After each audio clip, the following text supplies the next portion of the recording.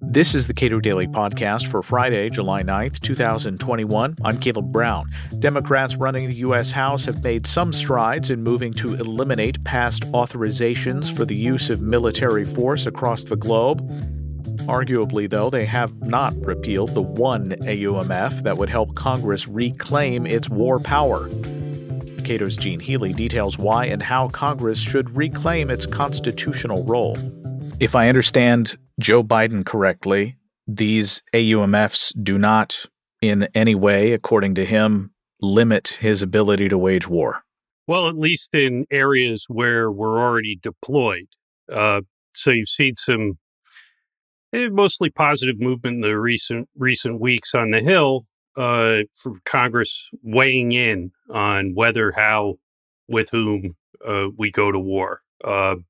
They repealed on June 17th, the House passed a resolution repealing the 2002 authorization for the use of force against Iraq AUMF that empowered George W. Bush to topple the Saddam Hussein regime.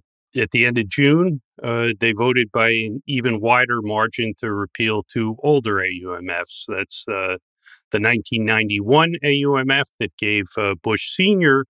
the authorization to kick Saddam Hussein out of Kuwait. We've been at this a long time. And 1957 authorization that was aimed at protecting the Middle East from international communism. But yeah, in between that first and second vote in the House on Sunday, June 27th, Joe Biden, for the second time in his young presidency, launched airstrikes against Iranian-backed Shiite militias in the Iraq-Syria border region. And he said that he could keep doing that without any congressional authorization whatsoever. He said, I have the authority under Article 2. So what that points up here is that while these are some welcome moves toward reasserting congressional control of the war power, Congress has pretty far to go before it meaningfully reclaims that authority in any significant way. So what would Congress have to do in order to reclaim that authority in any significant way? They'd have to keep repealing past authorizations for the use of military force until they hit one that we're actually using, principally the 2001 AUMF, the resolution that Congress passed 3 days after 9/11 to get the perpetrators of 9/11 and anyone who harbored or aided them. That's really the catch-all. It's become this sort of enabling act for far-flung global war on terror against a host of jihadist groups that didn't even exist on 9/14 when the resolution was passed. I should say, that's not to say that it's not good that Congress has repealed or is moving towards repealing some old AUMFs. There's always the danger that these seemingly dead authorities can be reanimated by new presidents to justify new foreign adventures. In the case of the 1991 Gulf War authorization, before the second Iraq War, the George W. Bush administration floated the argument that they didn't need any authorization for a new Iraq War because they had the old authorization for the old Iraq War. Well, they ended up getting the 2002 AUMF. But that 2002 AUMF that the House voted to rescind recently was invoked by the Trump administration for military action against Iran in the beginning of 2020, when they launched a targeted killing of Qasem Soleimani, a senior Iranian government official, senior official for a country we're not at war with. The Trump administration invoked Article 2, but also this 2002 AUMF as legal cover for a very significant expansion of our military activity in the Middle East. So it's good to get rid, even if we're not currently using these. It's all to the good that folks on the Hill are trying to repeal them and close off the possible presidential mischief using seemingly moribund AUMFs. But there's also something really weird about the debate on the Hill, because the congressmen and women who are in favor of repealing these three old AUMFs, the 2002, 1991, and 1957 AUMFs, are actually like bragging that these repeals, they're layups. They don't actually they don't change conditions on the ground. They're not being used for any current military operations. And right in the middle of that debate, when they're bragging, in essence, that this has no immediate effect, what we're doing, right in the middle of that, Joe Biden is sort of underscoring their point by using defensive Article 2 authority to shoot back at Iranian-backed militias that are lobbing rockets and drones at our bases over there. So it's a bit of a surreal debate where the people arguing that they're doing their constitutional duty are using as a selling point that actually this doesn't really affect anything. We can still go to war, more or less in the region at will under existing authorities that we're not repealing. If they really want to take back the powers that presidents have seized and that they've in part ceded, they're going to have to grapple with the 2001 AUMF, which has been the excuse for our presence in the region and for military operations in some 14 countries right now. And that's really the elephant in the room. And that would affect current operations. And if they want to reclaim the power that the Constitution gives them, that's what they're going to have to tackle next. So if Republicans hearing this Democratic crowing that repealing these AUMFs do not affect anything the president might wish to do around the globe currently, why are they still complaining? Well, it was a good opportunity, I guess, to remember what there is not to like about folks like Liz Cheney of Wyoming and Mitt Romney of Utah. The argument for the Republicans in the House and the Senate, three quarters of the House GOP caucus, by the way, voted against repealing the 2002 AUMF. And even 46 Republicans, something like 20% of the House Republicans, it was a bridge too far to even get rid of the 1957 International Communism AUMF and the Gulf War AUMF. But Liz Cheney essentially seemed to be arguing, and she wasn't alone, that repealing old AUMFs is kind of is appeasement. It sends the wrong message.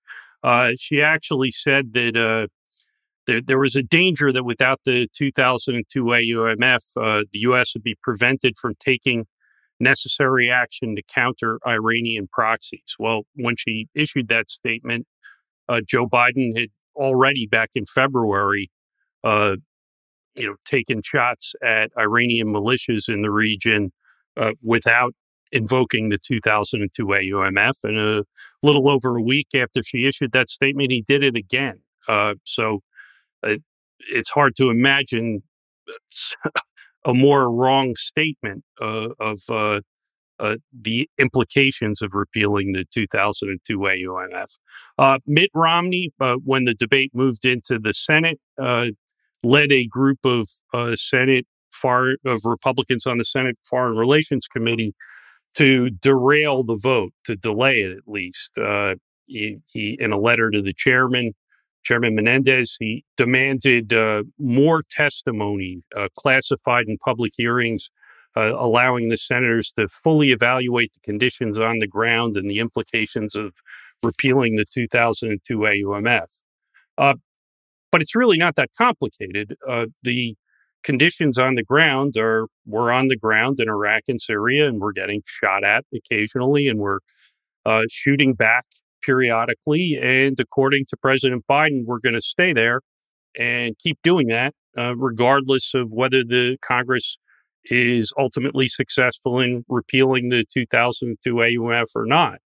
He's actually come out, his administration has come out in support of repealing the 2002 authorization because he says we're not using it for anything. We can do what we want in the region with or without it. So it underscores the kind of kabuki theater nature of this debate. Their proponents are actually calling it constitutional hygiene. We're cleaning up the statute books, but it doesn't affect current operations. And it's a bit like the washing your hands frantically and coating them in sanitizer to protect yourself from COVID. It's hygiene theater. We're not really at the point of reclaiming any war powers for Congress until we're dealing with the 2001 AUMF that underwrites most of our military activity in the region. So specifically, what does that AUMF authorize as far as the president sees it? Well, when Joe Biden voted for it, just after 9/11, he came out and said, this authorization is limited. It's not the Gulf of Tonkin resolution that gave LBJ the power to go into Vietnam. It doesn't say go pell-mell and go anywhere, do anything, anytime, any place. But over the years and through 3 presidencies, that's more or less what it became. It became the very thing that then Senator Joe Biden said it would never become. And a good part of that was in the administration that, his last tour in the executive branch as vice president. The Obama administration, probably more than the Bush administration or the Trump administration, really stretched the 2001 AUMF far beyond its relatively narrow purposes of targeting the perpetrators of 9/11 and anyone who assisted them in carrying out 9/11. So in 2014, a couple of years after Barack Obama announced the end of major combat operations in Iraq, we went back in to Iraq in force to fight the Islamic State. The main justification for that was an expansion of the interpretation of the 2001 AUMF. Even though ISIS had not existed when that resolution was passed, it had no role as an organization because it didn't exist in the terror attacks of September 11th, 2001. It was an offshoot of al-Qaeda, even though at the time al-Qaeda had excommunicated and repudiated the Islamic State, and they were actually occasionally in hot conflict with each other. The 2001 AUMF, according to the Obama administration, was broad enough to cover a group that had past relations with al-Qaeda, and so that's what has justified anti-ISIS operations in Iraq and Syria since 2014. By the way, the Obama administration, even though they partially relied on the 2002 AUMF after 2014, continued to support repealing it because it was unnecessary. They said they already had tortured the 2001 AUMF into covering anti-ISIS operations. The Trump administration continued that interpretation, and the Biden administration has continued it as well, at least insofar as it underwrites our presence in the region fighting ISIS. President Biden has said that he supports repealing the 2001 AUMF, but replacing it with a narrow and specific framework that will ensure that we can protect Americans from terrorist threats while ending the forever wars. Well, it's pretty clear what they want is an updated 2001 AUMF that would essentially just hit reset and start the clock over on another generation of globe-spanning war with various jihadist groups. That is not going to end the forever war. It's going to, launch a new phase in the forever war. Sooner or later, it is true, as the proponents of these recent repeals have argued on the Hill, that this should be the easy part because it doesn't affect ongoing operations, as the president has confirmed. But unless all you want to do is meaningless constitutional hygiene theater, you need to affect current operations, because as long as we are on the ground in Iraq and Syria, we're likely to take fire, and the president will always have a constitutional self-defense argument that allows him to shoot back and possibly get dragged into a wider war.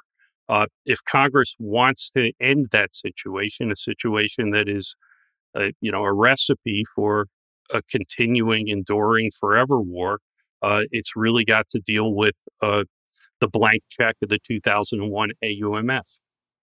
So it sounds like what Joe Biden wants is, when he refers to it being narrowly tailored, which is he seems to want something that would ratify everything that they're currently doing and may do in the near term.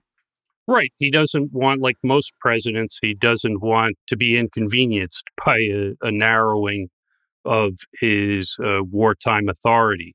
And unfortunately, given the resistance to what really ought to be baby steps towards tackling this fundamental issue, it looks like there is not adequate support at this time in Congress for a replacement AUMF that is narrowly tailored enough to actually stop what we've been doing for going on 2 decades in the Middle East.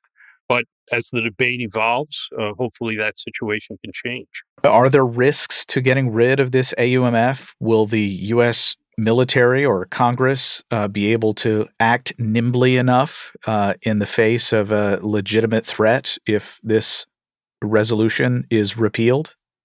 It's hard to see why they wouldn't be.